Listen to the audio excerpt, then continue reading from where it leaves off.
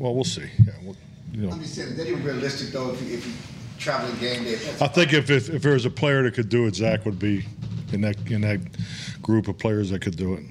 I think some of us are just a little confused about the timeline because of the 5 days and then the testing and then the 2 tests in the 24-hour period. So technically, I guess he tested positive on Saturday then? Is that how it worked? I'm not here for you. I'm not your timeline guy. I think it was Saturday.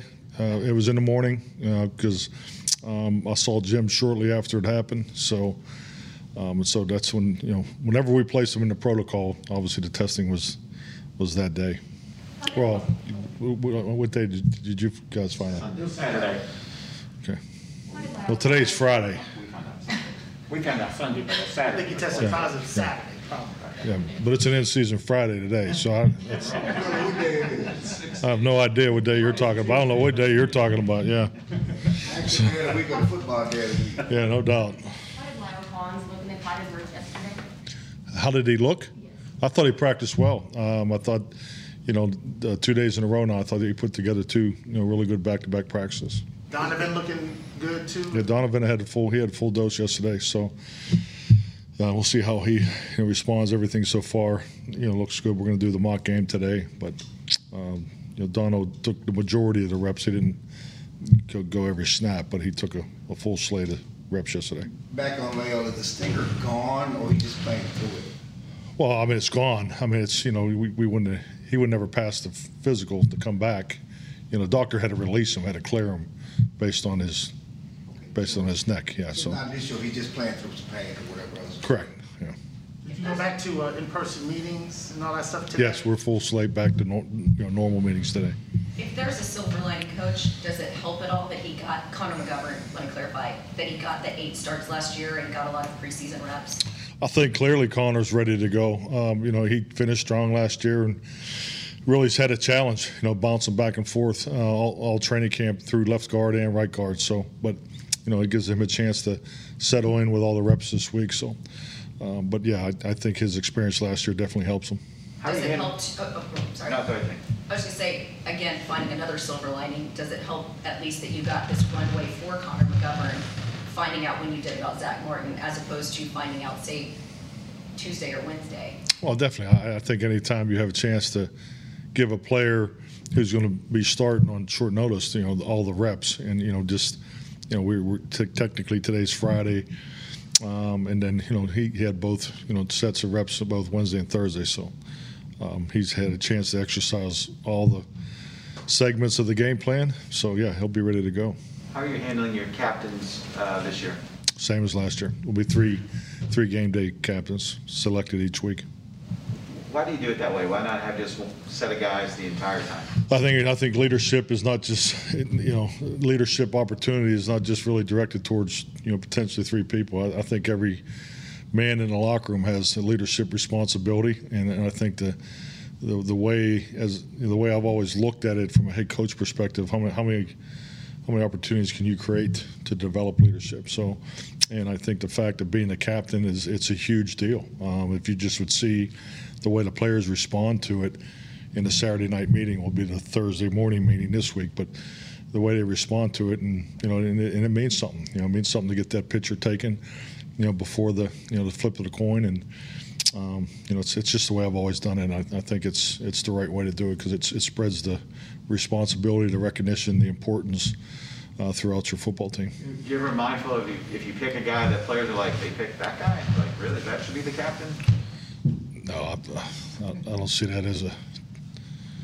When you look at a guy like Tom Brady, who's in his 22nd year, says he still feels like he's in year 2 and throwing like he's in his 20s, studying a guy like that in his game, what stands out on tape at this point in his career?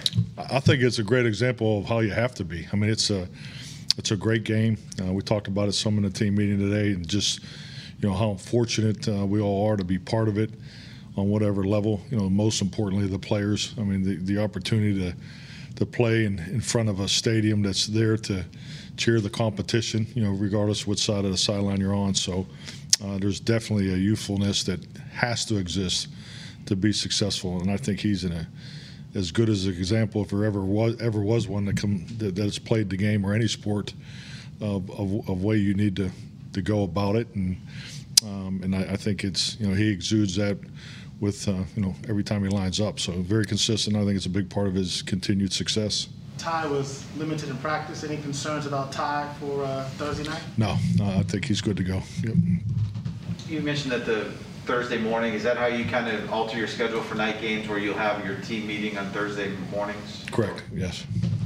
What's the worst part of a night game? Is it just trying to get It's a long day. Yeah, I mean, the worst part of night game is a long day. It's important in night games to, activate everybody, get everybody up, move them around. We have special team. We'll have a special teams meeting, an O&D, walk through, and then finish with a team meeting. So I think it's no different than, it's all based off of, how you practice within 24 other games. Everything's calculated. So, and this is a challenging schedule because we do play a number of different times and days. We go Thursday,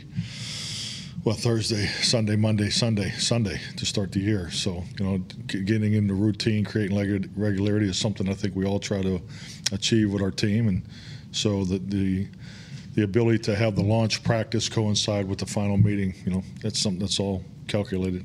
What's been your process with Dak Prescott and Kellen Moore when you're looking at tape, you're putting in plays? Like, what does that look like in a game week for you three? Well, I mean, the biggest thing is, Kellen's running the offense, and I think I go back to when I was hired. I mean, it was a big decision. It's a great opportunity that he has, but to call it, you have to install it, and that's something that having a chance to step away and look at it. So, make no bones, Kellen's running the offense. I think him and the staff in year two is, I think they've hit their stride. You can see the way they, go through the game plan process and so forth. And, Dak had some free time to work, ahead on Tampa. So there was some one-on-one conversations, between the three. With just more the outlook of it. But at the end of the day, if you, this is what I believe in. And as an offensive coordinator, I've always worked for a defensive head coach, and then obviously worked for myself for a number of years. But I think you have to believe in, the process of the game planning, and because if you don't, if you don't install it, you don't believe in it, you're really not going to call it in a game. And I think that connection between the play caller and the quarterback is the most important relationship, and I think Kellen and Dak do a great job of that. As a head coach, you want to get off to a fast start and a good start, but you also talk about building over the course of the season. How do you kind of balance that? And it's a little different in each year. This year you haven't had a lot of time on task offensively, so you might have slightly different expectations for the start of where that is. Well, I think you really got to just cut it up. Number one, you got to do whatever the hell it takes to win the game. So, regardless of who you're playing, where you're playing them. Your first win on the road is I always thought was a threshold you wanted to get over as quickly as possible, because road wins are clearly tougher than home wins. So I think the fact of how you prepare for that is the most important thing. And like today, on our schedule, this is Fast and Furious Friday. So our whole focus is on the fast start and the furious finish. So we'll spend a whole lot of time on how the game's going to start, and a number of reps. I think there's going to be 30 reps of the the 80-man jog through today is going to be on the final segments of the game. So I believe in what you put into things is what you get out of it. We spent an incredible amount of time on the final, plays and things and situations in games. We felt that was clearly coming out of last year. We needed to improve, and I like where we are as a team there. And I think like any game, you want to get off to a fast start. So, you look at it between the start of the game, the first 15 plays at each side, and into the final 2 minutes. That's really 30%, 35% of the football game. So just trying to make those focal points tight and have our guys, clear-minded and, neutral thinking, just to get out there and play. It's a 17-game season. You said do whatever you can to win. Is that one reason why the other day you basically all but ruled Martin out, and now just some wiggle room that he could play? I'm not tying those two together. It's a good story. Can't wait to read it. But trust me, I walk in there trying not to create storylines. That's for sure. But I just think with Zach, you know, and this protocol is new for, you know, I know this is year 2, but, you know, we're still, you know, Jim Mauer's on the conference calls, and we get the feedback and, you know, where we are, and, you know, it's stuff's still a little bit of a moving target. So I don't think Zach's going to play in the game, you know, but in the same breath, I'm just following the guidelines of the protocol. Throughout training camp and the preseason, where have you seen the most growth from Isaac Alarcon? The most improvement? Well, I'll say this: moving him inside's really helped him. You know, I think he's a lot more comfortable at guard than tackle. I think if he was standing there, he'd tell you the same. So that part has made it easier for him. And I think, you know, as a young player, like all the young guys, and you know, it's tough training because you're trying to play 2 positions, you're trying to learn the special teams and all that. So I think anytime you can, you know, tighten your window of focus, it'll help anybody. So I think that's clearly helped him. He's done a great job. I mean, clearly, you know, what he's done in the weight room from last year to this year. I mean, he's in great shape, and you know, he just continued the climb of getting familiar, and you know, from a technical standpoint, everything he's asked to do. So playing with a lot more confidence. Coach Connor McGovern, obviously he played center some in college, but primarily he's been a guard this campus. Is that just the mindset of a young player who's missed time, let him focus at the guard position? Well, I mean, you have to look at, you know, you're allowed to have, you're going to have 8 players up on the offensive line. So, you know, within that rotation, you definitely want to have a third center. So Connor is definitely someone that's, you know, potentially the third center in the game. So, I mean, it's, you know, you're always focusing on the, you know, your interior players, because, you know, your centers have to train as guards and vice versa, because just from a communication standpoint. So, because they all make the, you know, the same line calls, and particularly when you get into loud stadiums, the guards have a responsibility to help the centers, or, you know, vice versa. So that group's all trained the same way. And you know, as far as his ability to play center, it's just, you know, there's only so many snaps and reps, so, you know, there's a lot of individual time that goes into that, for both corners. So yeah, I think his experience, you know, college and last year, you know, he's definitely a lot more experienced than he was this time last year for this opportunity at right guard, and, you know, and hopefully it won't get to him to play center. Do you anticipate making some practice squad call-ups like you've done?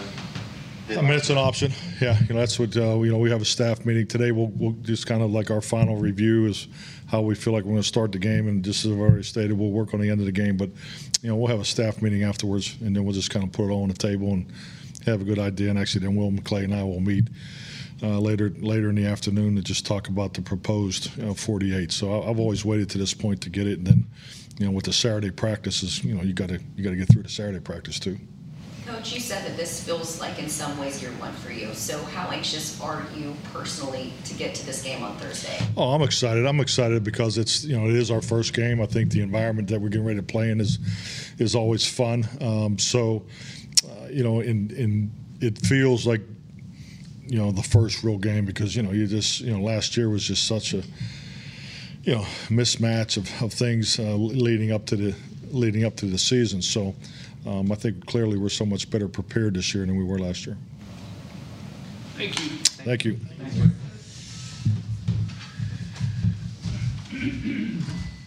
you.